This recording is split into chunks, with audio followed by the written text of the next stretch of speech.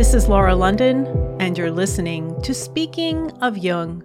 Joining us today for episode 112 is Jungian analyst and scholar Craig Stevenson in Lisbon, Portugal. He earned a diploma in analytical psychology, which is the degree of a Jungian analyst, from the C.G. Jung Institute, Zurich, and a doctorate from the Center for Psychoanalytic Studies at the University of Essex. Dr. Stevenson also trained in group psychotherapy, sociometry, and psychodrama at the Institute for Psychodrama in Zumikon, Switzerland. He worked in private practice in Paris for 12 years and has served on the Ethics Committee and the Executive Committee of the Association of Graduates in Analytical Psychology and on the Board of Directors of the Philemon Foundation. Most recently, he worked as Director of Training of the Jungian Psychoanalytic Association in New York City. He is a certified Jungian analyst in New York State, a member of the Canadian Association for Psychodynamic Therapy, an associate member of the Canadian Psychological Association, and is qualified to work in Canada as a registered psychotherapist under the College of Registered Psychotherapists of Ontario. As an academic scholar interested in the history of psychological disciplines, he has published several books and articles, and edited original unpublished work by C.G. Jung for Princeton University Press.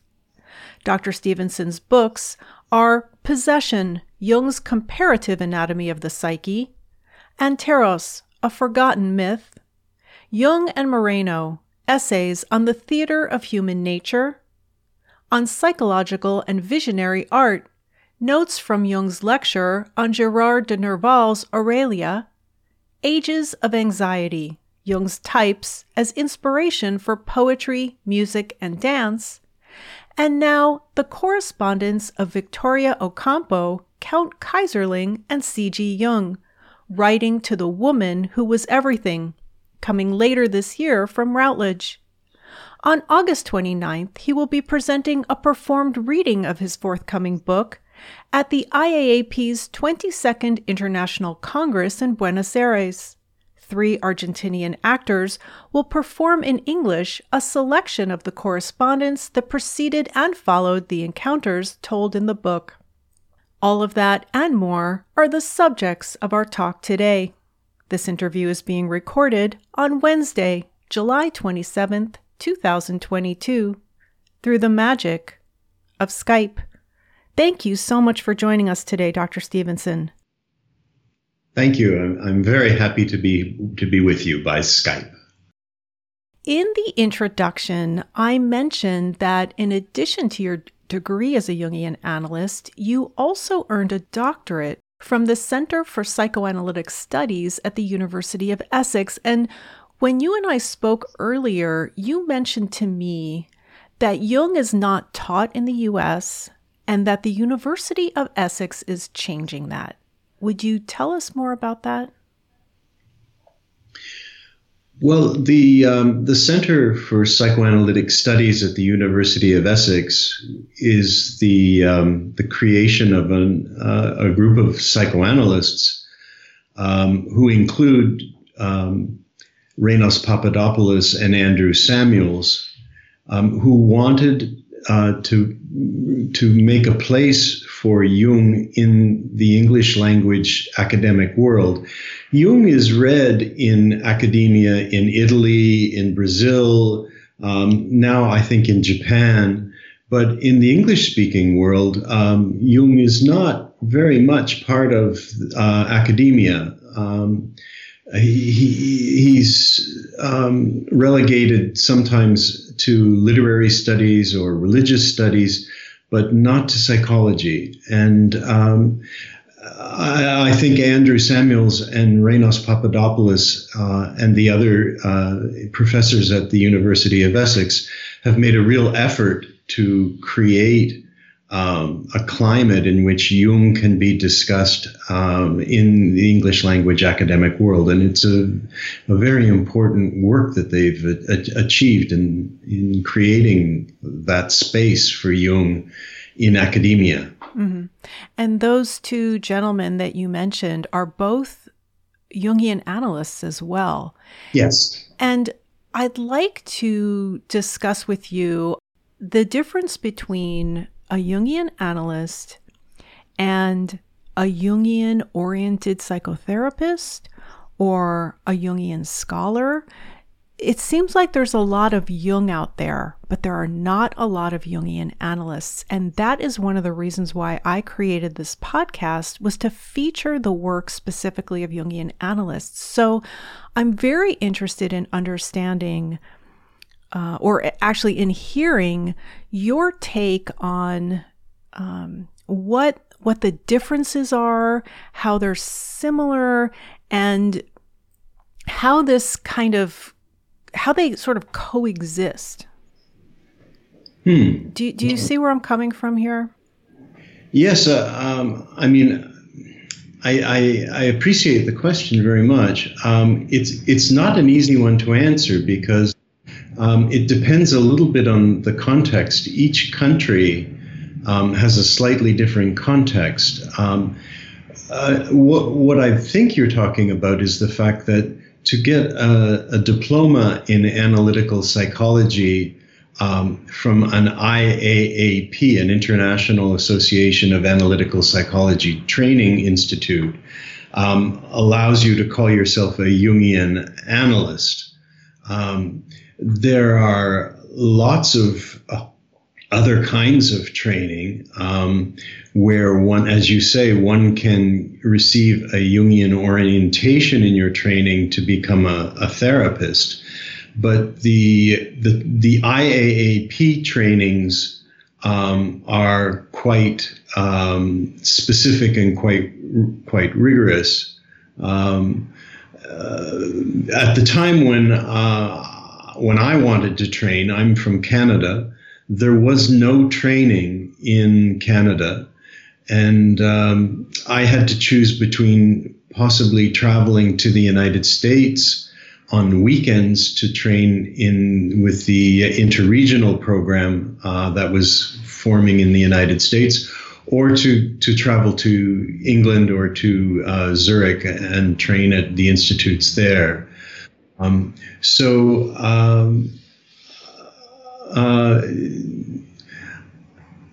That has now changed in Canada. There is now a training program in Toronto. But there are also trainings for Jung, as you pointed out, for Jungian therapists, Jungian-oriented therapists, which are not IAAP training programs, and they're quite legitimate and quite important. Mm-hmm. What is the difference between a Jungian analyst, training as a Jungian analyst, and training as a Jungian-oriented psychotherapist? Again, I think it depends very much on where the training is taking place. I ask you this because of your very diverse background. You are Canadian by birth. You were the training analyst in New York City at that group, and you practiced in Paris, and now you live in Portugal. And we have listeners all over the world. So I was hoping you would give us a sense for how it's different in different areas, what's involved, because I get these questions a lot, and sometimes I don't know how to answer people. Well, it's a very difficult question to answer. I mean, just in terms of the general public knowing the difference between what is a psychiatrist, what is a psychologist, what is a therapist. You're asking a very refined question about what is the difference between training as an analyst in an IAAP program and training in a more general therapeutic training that might have a Jungian orientation. And I think it comes down to the fact that the IAAP has certain requirements for its training institutes all around the world. And so training institutes that want to be IAAP accredited have to meet certain standards. And those standards have to do with what students are required to read in terms of reading Jung, reading the primary sources, reading commentary on Jung, reading how the theory has moved forward and adapted itself to new times. And then the clinical requirements in terms of working with patients, in terms of completing supervision, writing up case reports, writing a thesis. So there are requirements that the IAAP want one to meet in order to become an IAAP Jungian analyst. But the word analyst is not controlled. So in the United States, for example, there are people who call themselves Jungian analysts who do not have an IAAP training, and the IAAP has not been able to control that designation. So that's where we get into gray areas. And in the United States, certain states have different regulations. I worked in New York City, and in New York State, Jungian analysts fall under the umbrella of licensed psychoanalyst. But in many states in the United States, psychoanalysis is not a controlled act. It's not controlled by government agencies. So you have to get a license as a social worker or as a marriage therapist. But psychoanalysis is not a designation which the state recognizes. So what about the personal analysis that you must undergo while training to become a Jungian analyst? That, from what I understand, is not required to become a Jungian-oriented psychotherapist.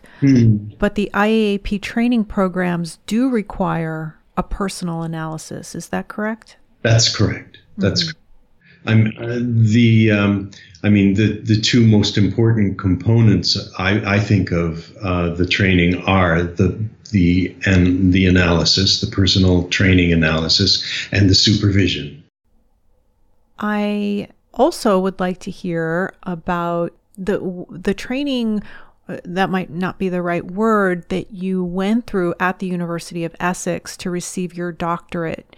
And aside from the personal analysis you went through in training to become an analyst, you also, like you mentioned, you read Jung, you studied Jung's works. So how was that different, or was it the same from what you studied at the University of Essex?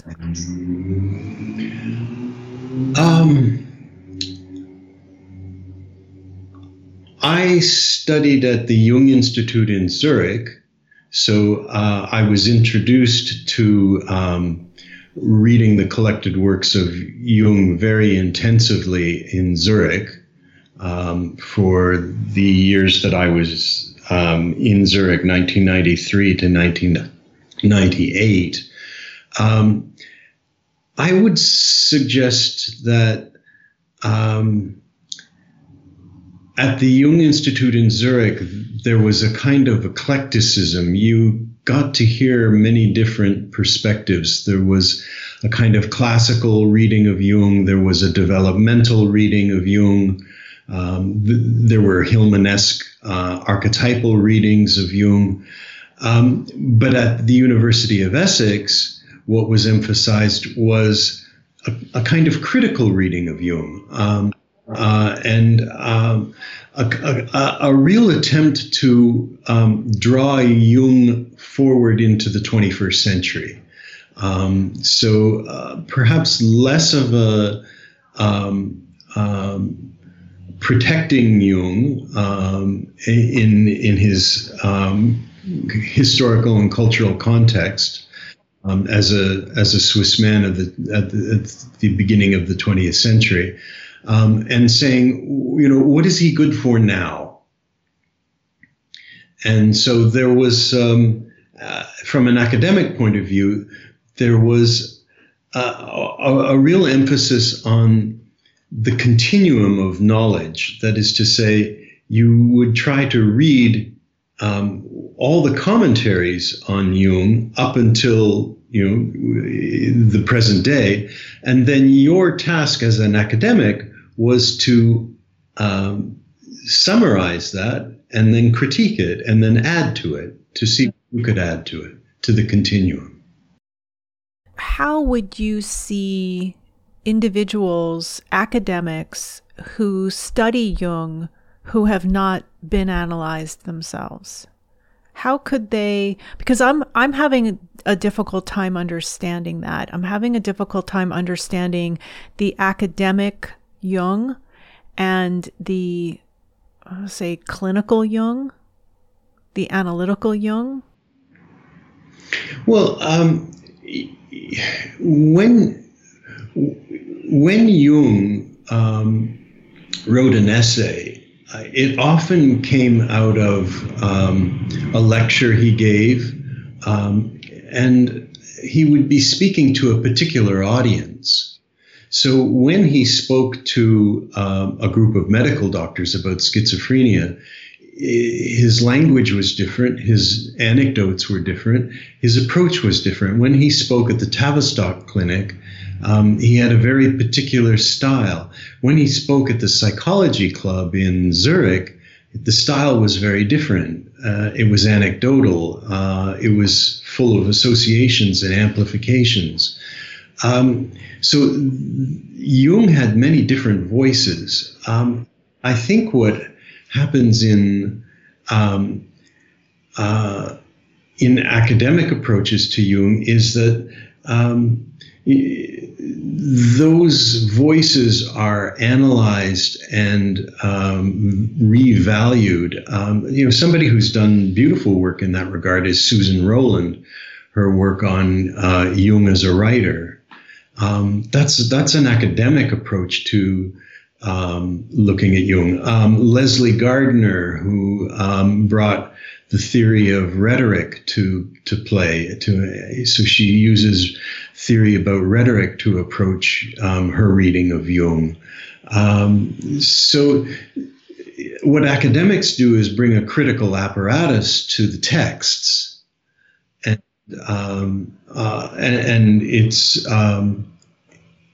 it's absolutely crucial that we have those opinions and those arguments about how Jungian texts work. Being a Jungian analyst and practicing Jungian analysis and having yourself been analyzed, do you not see that as a prerequisite to understanding Jung? I guess I don't understand why, and I wanted to ask you because of your background, I don't understand why somebody would be an academic completely immersed in Jung without also being interested in being analyzed. Well, I guess you would have to ask the academics who aren't analyzed. The ones that I know, have had experience working with therapists or analysts for the most part. Mm-hmm. But it's not something that they're not clinicians, and they're not interested in practicing as clinicians. Mm-hmm. So you also trained, in addition to all of this, I find your background to be fascinating. In addition to that, you also trained in group psychotherapy, sociometry, and psychodrama at an institute in Switzerland called the Institute for Psychodrama. Would you tell us a little bit about that? Well, yes. In order to tell that story, I would have to go back a little bit. Okay. To begin with, I'm originally from London, Ontario, Canada, and before getting interested in Jung, I encountered Marion Woodman not as a Jungian analyst, but as an English teacher. She was my high school English teacher. Oh, I didn't know that. I was wondering why you mentioned her in the acknowledgments to one of your books. I have it here in the notes. And so hopefully we'll get to that later. She was your high school English teacher. Wow. Yes, before she trained as a Jungian analyst, she was my high school English teacher. And so in my last year of high school, I read Blake's Marriage of Heaven and Hell, Shakespeare's King Lear, Samuel Beckett's Endgame, and we were exploring these texts as texts and also as theater. Mm-hmm. And her brother, Fraser Boa, was directing the theater and film department at the same high school. Ah, wow. And then after I graduated from high school, Fraser Boa and Marion Woodman went off to Zurich to train as analysts, and I kept in touch with them. Oh. And so they came back from Zurich to Canada, and with Daryl Sharp, mm-hmm. the three of them founded the Ontario Association, and so Daryl was my first analyst. I didn't know that. I created this podcast in 2015 because of Daryl, because I had met him in Columbus, Ohio, when he came to the Jung House to give a weekend talk. And when I decided to create this podcast, I thought I'm going to interview all of Daryl's authors, all of the Inner City Books authors. So I went to Toronto and he was my first guest. And then we did another episode together, and I still stay in touch. You know, he passed away a few years ago, and I still stay in touch with Scott Milligan, who took over Inner City Books, who was Daryl's longtime manager, and Daryl's family. I still keep in touch with them, and he lives on through this podcast. He was a very influential figure in my life. But yeah, thank you. Please continue. Lovely. Well, I didn't know that story, Laura. So that's a wonderful connection. But just to say, when I went to university, after experiencing my last year of high school with Marion, I majored in English literature and psychology. So, so right from the very beginning, Marion's way of putting psychology and literature together was a huge inspiration for me and shaped my mind as an adolescent. So to say, I mean, my original degree, my honors bachelor's degree, is in English literature and psychology. My graduate degree, my master's degree, is in drama from the University of Toronto. So when I was at the Jung Institute in Zurich and training to be an analyst, I met Helmut and Eleanor Bartz. Now, Helmut and Eleanor Bartz were Jungian analysts, very much engaged in the work of the Jung Institute in Kussnacht in Zurich. And at the same time, they had created an institute for psychodrama in their little neighborhood of Zumikon. And there was a group of Jungian analysts in training who worked with Helmut and Eleanor in group psychotherapy, sociometry, and psychodrama. And we were using drama as a tool to do active imagination. So we were a group of, say, 14 training candidates, working with the two leaders, with Helmut and Eleanor as the two directors, as co-directors. And so a protagonist, somebody would be chosen who might, for example, present a problem, or they might recount a dream. and then we would enact the dream with Helmut or Eleanor, usually Helmut, but not always. One of the co-directors would direct the scene, and the other co-director would be a kind of therapist who would stay at the side of the protagonist as he or she walked through the dream, asking questions, posing reflective comments, and just accompanying the person through the experience. So it was a kind of active imagination using theater. And it was incredibly rich and very evocative. And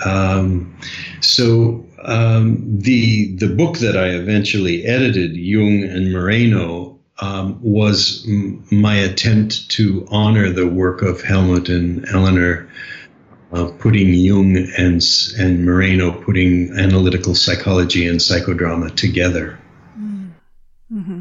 You edited that volume subtitled Essays on the Theater of Human Nature. It was published in 2014, and I'll provide a link to that in the show notes. So you did that training at what point in the lineup? After your training as an analyst? I started the training in psychodrama while I was training in Zurich, and then I continued the training after I left Zurich with the teacher who trained Helmut and Eleanor, a wonderful woman, Doreen Madden Alethery, who was an actress at the Abbey Theatre in Ireland, and who then moved to the United States and trained with Moreno at his institute, and so had firsthand experience with Moreno in the United States, and she was my teacher for the last 2-3 years of my training in psychodrama. Mm-hmm. Yeah. And so you incorporate that in your practice as a Jungian analyst? Yes, I do. It's a very powerful tool. And I must say that the word psychodrama now in the vernacular has a kind of negative connotation. Yeah. If you see it in a newspaper piece, it usually means somebody's acting out in a kind of history. Right. So in the 60s and 70s, I think psychodrama acquired a kind of negative connotation of a kind of acting out. But it can be used as a very important tool. So in a session with a patient in a clinical setting in a room, when there's just the two of you, yes, psychodrama can be used. And in the book, there's a beautiful chapter written by the Jungian analyst Christopher Beach from the United States about how to do that kind of work. And it can involve when somebody tells a dream, sometimes they don't remember the details very clearly. So if you slow down and you ask them to reconstruct the setting of the dream in the room using objects, using pillows, to say, well, there were 3 chairs in the room, and I'm going to put these pillows to represent the 3 chairs.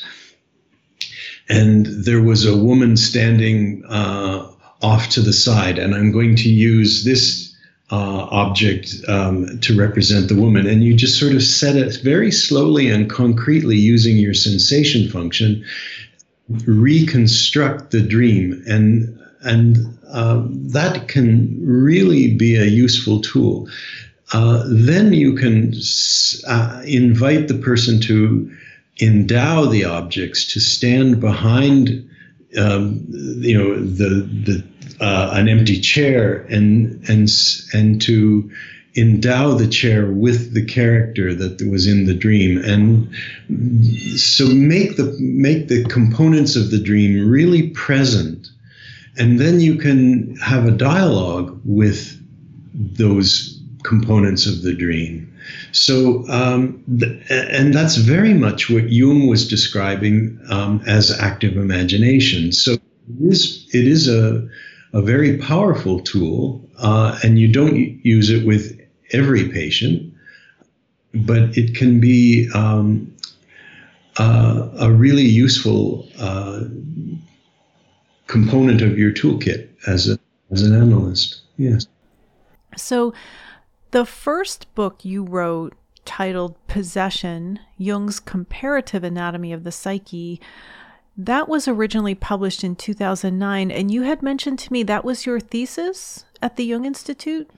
No, that was my thesis at Essex. At Essex, I'm sorry. Okay, yeah, that's where you mentioned Marion Woodman in the acknowledgments, and I saw that, and I was going to ask you how you came to know her. I had no idea it went all the way back that far. That's wonderful. But something stood out to me that you mentioned in the introduction to that book that I'd like to ask you about. You say possession is a linchpin of Jung's analytical psychology. What do you mean by that? Well, switching gears here, sorry. No. It's a linchpin is very small, but it's holding something in place which keeps the wheel moving forward. What I noticed just with regard to Jung's language, his vocabulary, is that when you read through the collected works, he uses typological language for a time, and then he drops it. He uses complex theory for a time, and then he drops it. He uses alchemical language towards the end of his life, and sort of stays with the alchemical language.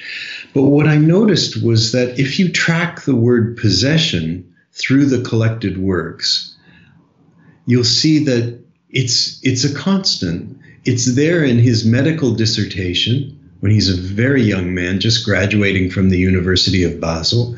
And the word possession is in one of the last essays that he wrote to an audience of medical doctors, and he's talking about schizophrenia.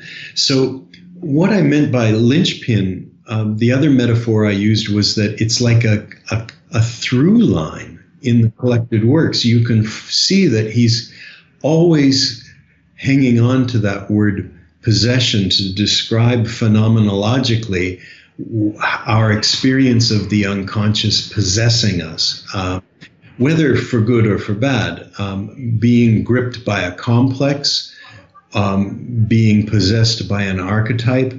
And his question is, what do we do with that experience? Whether it's an inflation, a negative inflation, whether it's an inspiration, how do we respond to being possessed? And how does the archetype feel? It's an odd way to say it, but how must the archetype feel being diminished into one tiny human body, sort of like God trying to fit himself into the body of Christ, which it must have felt like a diminishment. Mm-hmm. I wanted to, since we only have an hour, I wanted to go over each of your books a little bit, and for you to tell the listeners a little bit about it. After Possession came out, and I do want to mention that you came out with a revised edition a few years ago. Why did you decide to revise Possession? Oh, because it's an interdisciplinary book. There's a chapter on possession in the history of religion. There's a chapter on possession in anthropology, and there's a chapter on possession in psychiatry. And after I published the book, The DSM-5 replaced the DSM-4, and there was an attempt by the American Psychiatric Association to introduce possession into the DSM-5. And so I was really interested in why American psychiatrists wanted to co-opt this word, and what were they doing with it? So I revised the book simply to include the discussions which the psychiatrists held as they were trying to bring the word possession into the DSM. That's fascinating. Would you tell us just a little bit more about that before we move on? Well, I was at first excited because I thought, maybe they're going to get a little closer to Jung in understanding the experience of an archetype. But what I realized eventually in the discussions was that they were using it only to describe the experience of being possessed in other cultures, when you run amok, or when you go berserk, right. But they relegated it all to other cultural contexts. Nothing like that could happen to you in the United States. Yeah. So it was a missed opportunity. Right. So your next book is one that John Beebe, who I had as my guest a couple months ago, mentioned, is Anteros, A Forgotten Myth. And you explore how the myth of Anteros, I don't know if I'm pronouncing that correctly, disappears and reappears throughout the centuries. So tell us a little bit about Anteros. Well, Anteros, the book came out of my experience at the Jung Institute in Zurich. I heard a couple of analysts mention some paintings, Renaissance paintings, that depicted Anteros, who is the brother of Eros. And I looked at the paintings, and I wanted to understand what the paintings were about. So I went back to the Greek myths, and there were only a few references to Anteros in Greek mythology. And there seemed to be a total disconnect between the Greek myth and the Renaissance paintings. Mm-hmm. So I was very curious about that. The Greek myth is really very fascinating. There's a story that says that Aphrodite, who is the mother of Eros, notices that her son Eros cannot grow up. He stays a little boy with little tiny wings. And so she goes to her sister Themis, who is a Titan. So this is an Olympian goddess going to a Titan, going back in time to a previously more powerful godhead. And she asks her sister for advice. And her sister says, well, you must have a second child. It must be fathered by the god of war, Ares, and you will call the child Anteros. And as long as Anteros is around, Eros will grow. And so Aphrodite follows her sister's instructions. She and Ares, the god of war, make love. She gives birth to a second son, Anteros. And the myth says that as long as Anteros is present, Eros grows. But if Anteros goes away, Eros regresses. So there's something here about some insight about how love grows, which the Greeks were trying to understand. And the suggestion was that this Anteros, not anti, it's not the Latin anti, it's the Greek ant, meaning equal to Eros. This opposite, but this sibling rivalry creates growth. And so I started there, trying to just understand what the myth meant for the Greeks, and then moving forward, looking at those Renaissance paintings, which had puzzled me so much. And because there in the Renaissance, they took the myth of Anteros and Eros and set it up as an opposition between profane love and sacred love. The profane quality to Eros as carnal love and Anteros as spiritual love. That doesn't last very long. By the time you get to the Romantics, Anteros is carrying the negative, not the positive. And then he just sort of pops up from time to time. So, for example, Sir Alfred Gilbert in England in the modernist period sculpts that wonderful statue in Piccadilly Circus, which everybody thinks is Eros. But if you go back and look at his notes and his preparations, it's a statue to Anteros. And Sir Alfred Gilbert actually instructs his biographer and says, when you write about my life, designate the first part of my life as Eros and the second part of my life as Anteros. But so I mentioned that the myth is forgotten because, crowds walk by that statue of Anteros in Piccadilly Circus every day, and they don't know that it's Anteros. Next, we have Philemon Foundation publication, or they actually don't publish. Princeton University Press publishes. This was a project of the Philemon Foundation, which publishes the unpublished work of C.G. Jung, and you edited this volume. It's titled On Psychological and Visionary Art, Notes from C.G. Jung's Lecture on Gerard de Nerval's Aurelia.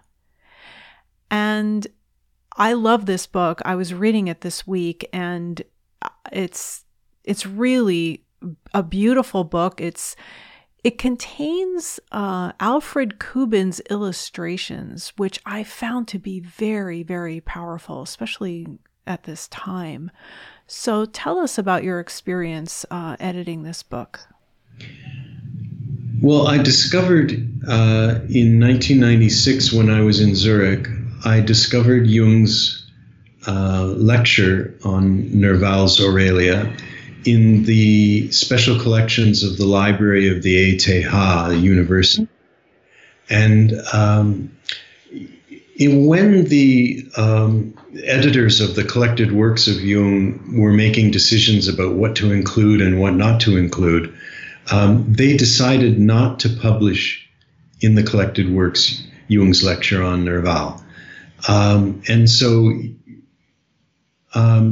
So Jung wrote a little abstract, a little 100-word paragraph that went into the collected works saying that he had written this lecture.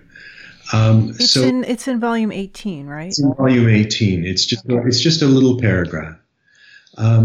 So I read the lecture, the 1945 lecture, and I read the 1942 lecture, which Jung first wrote and presented to an association of psychotherapists. And then in 1945, he gave the lecture again at the Psychology Club, but a much revised lecture. So I was able to see at the special collections the 42 lecture, all of Jung's notes and the way he crossed out paragraphs and wordings, and then presented his ideas in a more reformed way in 1945. And I just thought it was a very important document because Nerval was one of the most important writers of the French Romantic period. He also was institutionalized 8 times for madness. And his doctor, Dr. Blanche, who was very progressive at the time, encouraged him to try to write his way out of his madness, to write an account of his madness as an attempt to get out of it. And that's, it's it's a very, very moving document. And so Jung was reading Nerval and responding to Nerval's personal history, but also to the fact that Nerval stepped into the collective unconscious. He wasn't just describing his personal unconscious. He was he had lucid experiences of going back in time, to the beginning of time, to the beginning of the universe, and so on. And he was totally lucid, and he was recording these experiences. So Jung was very moved by Nerval's text, because what he could see was that Nerval could not profit from the insights that he was recording, but that we as readers could. That Jung found very moving.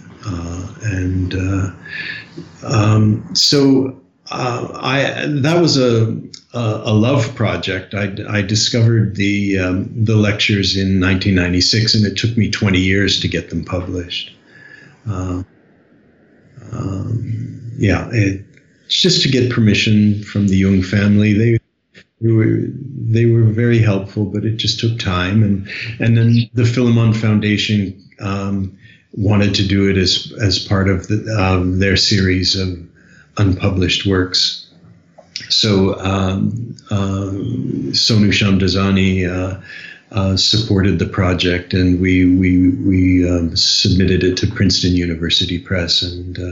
But it was a love project. I really enjoyed working on that material, and I'm so glad you liked the book. Yeah, it really shows that it was a love project.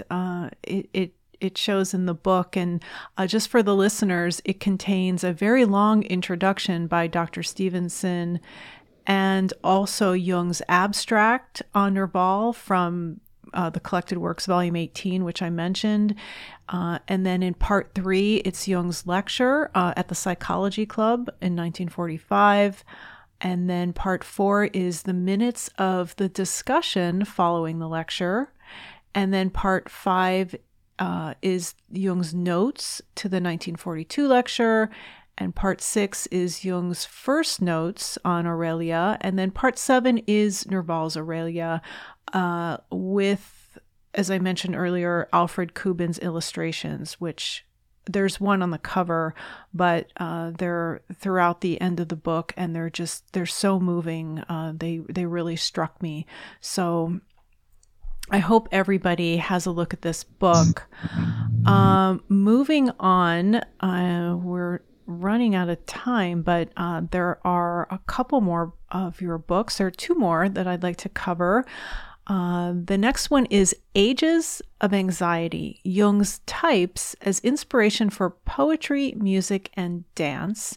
And that was published in 2016. It was the part of the Zurich lecture series in analytical psychology, which is with ISAP Zurich, the International School of Analytical Psychology. And the lecture series used to be published by Spring Journal Books. It's now being published by Chiron Publications.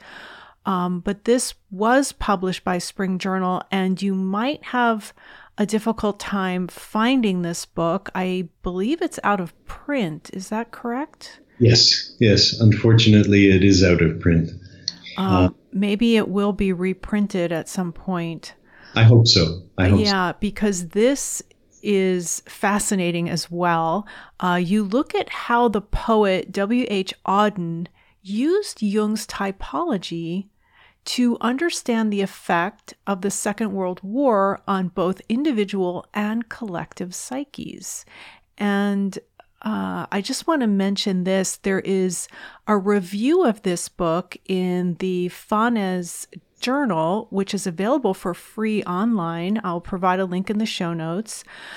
In Volume 3 of Fanez, Stephen Herman writes, in his review of this book, the type analysis in this book is the best and most creative part of the whole volume and should be studied by every Jungian because of its analytic focus on the newest advances in type theory and its practical usages, whether in analysis or art. So tell us a little bit about this book, if you would.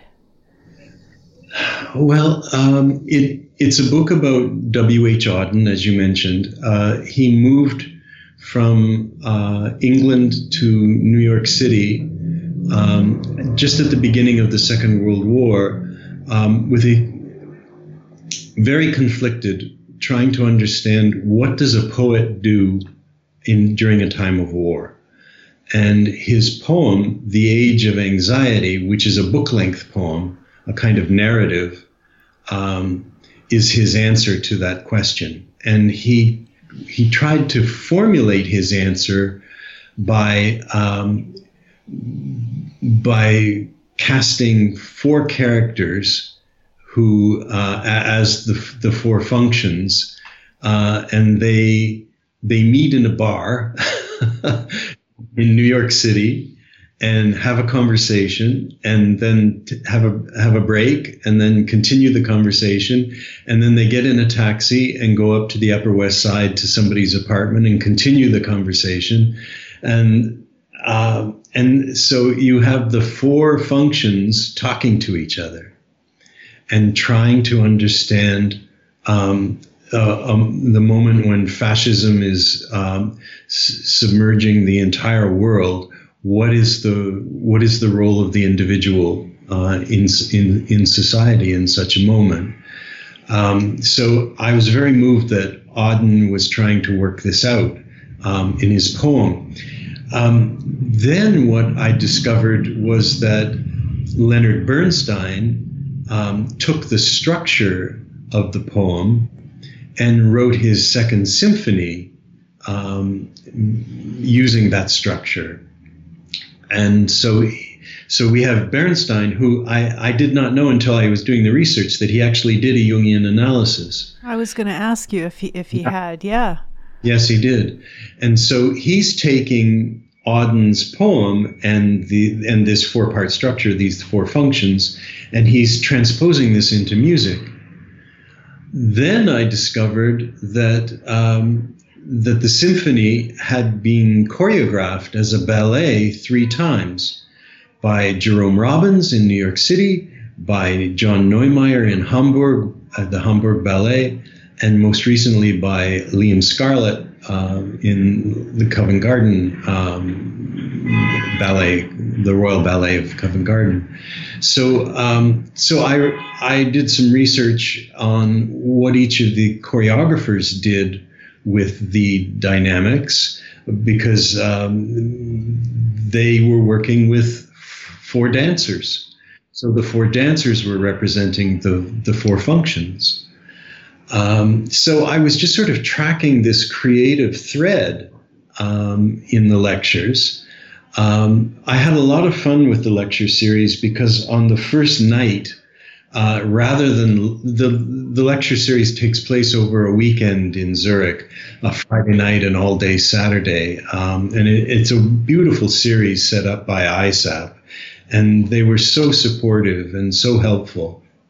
And so rather than lecture to the audience Friday night and all day Saturday, I invited a concert pianist, Victoria Hermantieva, and a second pianist, Benedikt Horvath, to come, and they played Bernstein's Second Symphony transcribed for 2 pianos to the audience on the Friday night.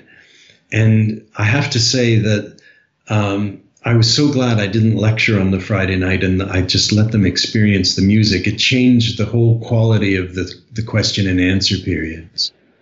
The audience was in a completely different place. So the book is the summation of those lectures. Of those lectures. And I just would like to add, I forgot to mention that Auden's The Age of Anxiety, that book-length poem, won the Pulitzer Prize for poetry in 1948, 47, 48. So you have a new book coming out at the end of this year. It will be released by Routledge on December 6th, and I'm so excited about this book. It is titled The Correspondence of Victoria Ocampo, Count Keyserling, and C.G. Jung, Writing to the Woman Who Was Everything. And as I mentioned in the introduction, you will be doing a presentation, a performed reading of this book at the IAAP Congress in Buenos Aires, which is being held next month. So would you tell us what this book is about, and we'll go from there? Okay. Yes, I'd be really happy to. It's a lovely project. The book is a description of two meetings. Victoria Ocampo, who was an Argentinian intellectual, and Hermann von Keyserling, who was a German philosopher. It's about their meeting in Versailles at the Hôtel des Reservoirs in 1929. And what happened was that Victoria Ocampo in Argentina, in Buenos Aires, wrote to Keyserling a series of letters, very effusive letters, telling Keyserling how much she admired his travel diaries of a philosopher. And so she was writing fan letters, but these were not just any fan. She had a publishing company. She was inviting him to come to Argentina, and she wanted to organize a tour of South America for him. And she was a very passionate reader. And Keyserling agreed to meet her at the Hôtel des Reservoirs in Versailles. But the meeting was a disaster because as much as she admired his writing, she was repulsed by the man physically. And he assumed that she was sexually available to him. Oh. So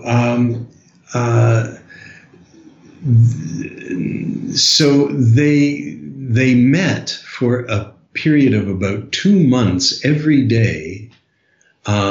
She honored her commitment to him to bring him to Argentina, to South America, to tour and write about his responses to the continent.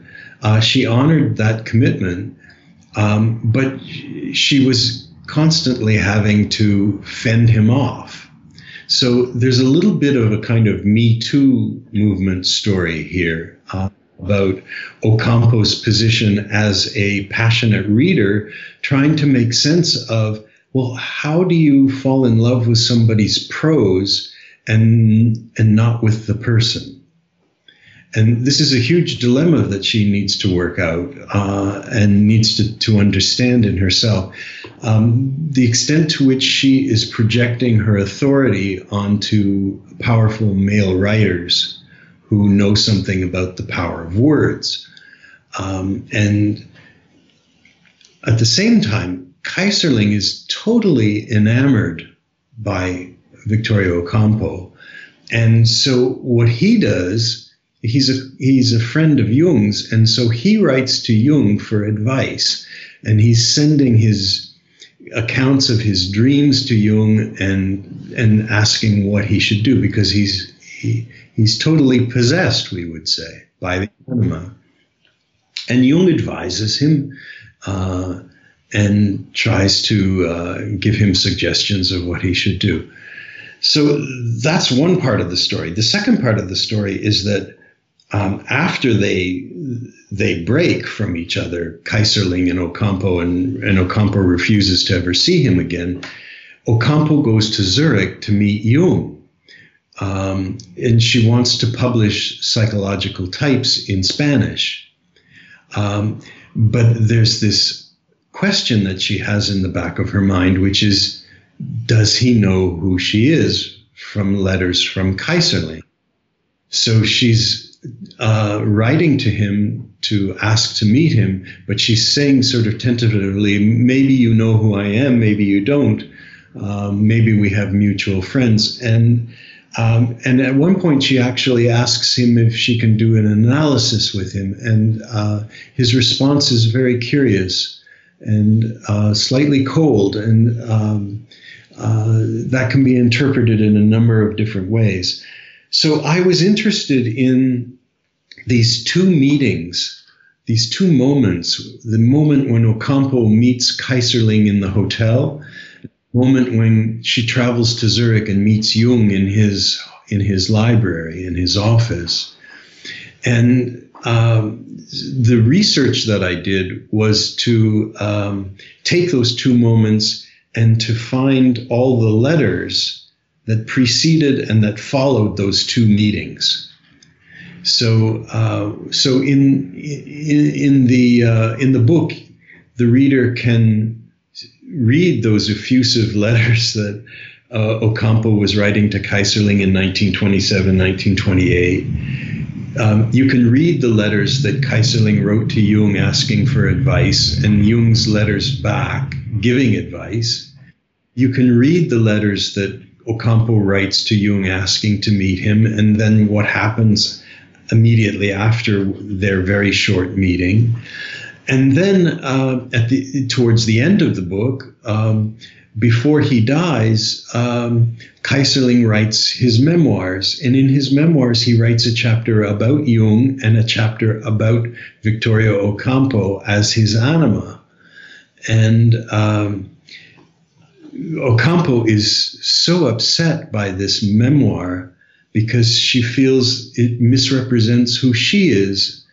And so she writes a book, a very short book, rebuttal, to say that, that was your projection on me, Keyserling, but this is who I am.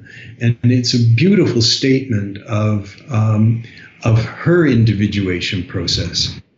So the book is about these two meetings, or these two failed meetings, and about all the correspondence that leads up to those meetings and the correspondence that follows them. I love it. This is so exciting. And I would like to add that Jung framed Keyserling's account of his encounter with Ocampo as, quote, one of the most beautiful animus stories I have ever heard. Yes, this is very curious. Wow. And then I would like to also read the, I don't know what to call it, the Dr. Singer, Tom Singer, the Jungian analyst Tom Singer, wrote a little, what do you call these that are usually printed on the back of the book? An endorsement. Thank you, an endorsement. He says, Craig Stevenson has the rare knack of taking a singular, often forgotten moment in history and mining it for unexpected riches. In this early 20th century whodunit, Stevenson shows himself to be a master psychological detective in his use of primary sources to uncover the unconscious dynamics of a fateful encounter between the animus of a wealthy South American heiress and the anima of a powerful, cultured European aristocrat. And he goes on, but I just wanted to mention that. So he calls this an early 20th century whodunit, and I love it. I'm so excited. I can't wait for it to come out. And I just want to say, too, everybody who follows me on social media will see that I have been posting the cover image. There's something about the cover of this book. It's a very simple drawing, but the colors in the drawing, and you had sent me the four prototypes. The four prototypes, and then the one that was decided on, which is my favorite color combination. But I am mesmerized by this cover. I'm just curious. Would you tell us a little bit about who designed it? Oh, David Magalhães, who's a designer in Mexico City. He worked from a photograph of Victoria Ocampo, But you're absolutely right. The simplicity of the figure drawing and the evocativeness of the colors. Yes. It's gorgeous. It is. And I actually put all 4 of them together and in Photoshop and saved it as one image and put that in my Instagram stories so nobody can grab it. Those stories disappear after 24 hours, but I just can't stop staring at it. I love it. I can't wait for this book to come out. As I mentioned, next month you will be giving a special presentation, the performed reading with the 3 Argentinian actors. And isn't it interesting? I can't imagine this was planned, that this book involves this great Argentinian, woman, and it will be presented at the IAAP Congress, which just so happens to be held in Argentina. Yes. Yeah. A happy accident. A happy accident. So I will let you have the final word as we wrap up here. Is there anything I didn't cover? I don't know. You're amazing, Laura. Thank you so much. I think we've taken quite a trip today, so I appreciate your questions very much. Well, and thank you for staying with me. I know I tend to jump around, but there will be links to everything we discussed in the show notes for this episode at speakingofjung.com. So please visit that website, Speaking of Jung, that's JUNG.com, for more information on everything that was discussed here today. There you'll also find all of the previous episodes of this podcast, which are available to stream or to download for free. Speaking of Jung is also available on Apple Podcasts, Spotify, and on our YouTube channel, Jungian Laura. So with special thanks to Alexis O'Brien and George Russell at Routledge, and to Professor Sonu Shamdasani, I'm Laura London, and you've been listening to Speaking of Jung.